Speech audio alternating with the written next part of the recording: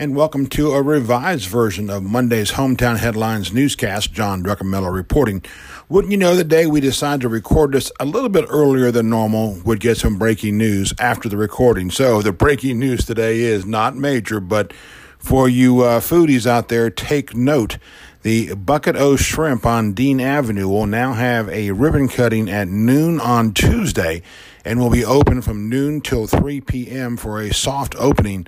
The formal opening will now take place on Wednesday with regular hours 11 a.m. to 7 p.m. Wednesday and Thursday. Other news this morning, we're seeing a surge in senior living options under development, expansions, renovations, etc. now in Floyd and Bartow counties. Our Natalie Sims has that report. More dining news. The Thatcher's Barbecue in Somerville also been under a lot of must watch, must wait, whatever you want to call it, anticipation. How about that from local barbecue fans? Thatcher's now says they are, quote, so close to opening in Somerville. A few more spots to fill as far as personnel. We have details on that and how you can apply as well. Also details about the Crab Queen. Yep, that's a mobile seafood place over in Bartow County today. Give that a read as well. Also today in Buzz, it's July 15th. Have you planned your Christmas party yet? That's one consideration to keep in mind, as the folks over at the Courtyard are offering a kind of a Christmas in July thing this coming Friday.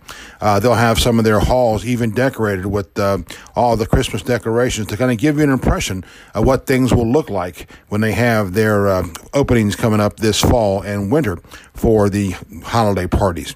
Also going on, Rome Tea Party meeting Tuesday. They're going to feature a Lincoln Douglas style debate, pro-life versus pro-choice.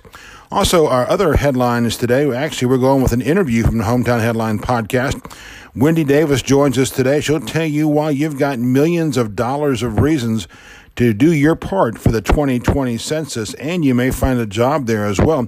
Also, Wendy looks at the 2019 critical city commission elections. Wendy, by the way, is not up again until 2020. Other stories today from Georgia Public Broadcasting will tell you how local concerns helped shape the state's fracking laws. That involved the late state representative John Meadows out of Calhoun as well. Obituaries today, Mrs. Geneva Baker Dempsey, Mr. James W. Plummer. Also from our Ware Mechanical Weather Center, hazy, hot, humid, and horrible. The 4 H's look for highs this week. Once again, back in the mid-90s. Your chances of storms and rain, 20 to 40% just about every day this week. We have the Greater Community Bank updates on area arrest as well from Floyd, Bartow, and Polk counties. Truett's Chick-fil-A sports report for the day. Rome Braves wrapped up that series over in Kannapolis with a win yesterday evening, 9-3 over the Kannapolis Intimidators. They're back home tonight for a 3-game set. They'll play Lexington Legends. First pitch tonight, 7 p.m. Gates open at 6. SEC Media Days are underway over in Hoover, Alabama. We have a link to the SEC network coverage plans there. Also, some more high school football notes for you and other notes for you as well on our sports page today. What's on our news radar today? Just a couple of reminders. Number one, the Floyd County Board of Education will have its third and final public hearing for the 2019 millage rate. That meeting begins at 7:30, by the way.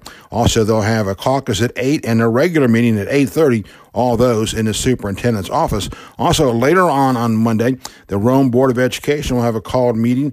They're going to meet at 11:30 Monday morning. They're going to discuss personnel, potential real estate acquisitions, as well as some other items. We'll have details for you on both those meetings on tomorrow's Hometown Headlines. All right, right now, our first break of the morning. This is the Hometown Headlines podcast edition. And welcome back to Hometown Headlines Monday newscast. John Druckenmiller reporting. Let's move over to peaks and valleys. That's the highs and lows of Northwest Georgia from the past few days. Item number one, how about a peak to Rome highs?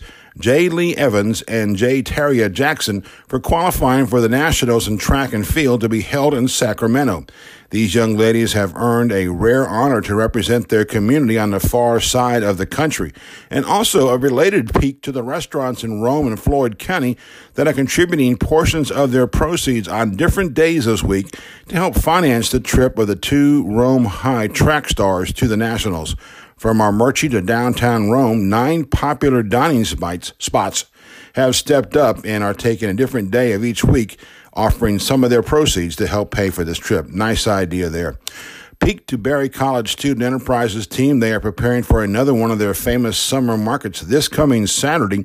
The whole student enterprise concept is a peak unto itself. The idea of helping students nurture a passion into a small business is one thing, but turning a student on to perhaps an even better future is another. Here's to a program that needs to be spread to our high schools this coming year. Valley to those trying to kill summer. We're barely 2 weeks away from the start of the 2019-2020 school year. That means teachers are back on campus even sooner. We hustle enough in today's society with all the multitasking nonsense and such.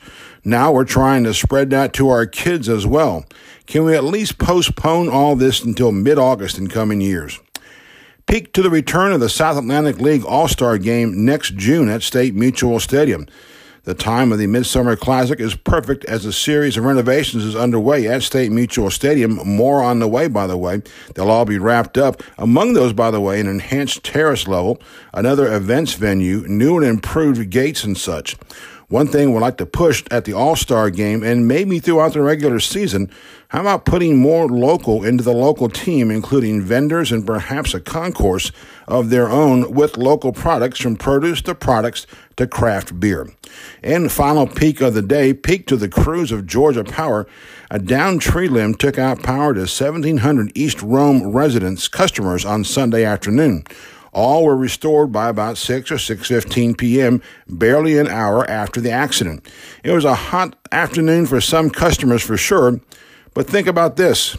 How about the folks up in those power poles trying to restore your service amid the 92-degree heat? We thank them for their service. And we thank you for listening today. We'll have more coming up.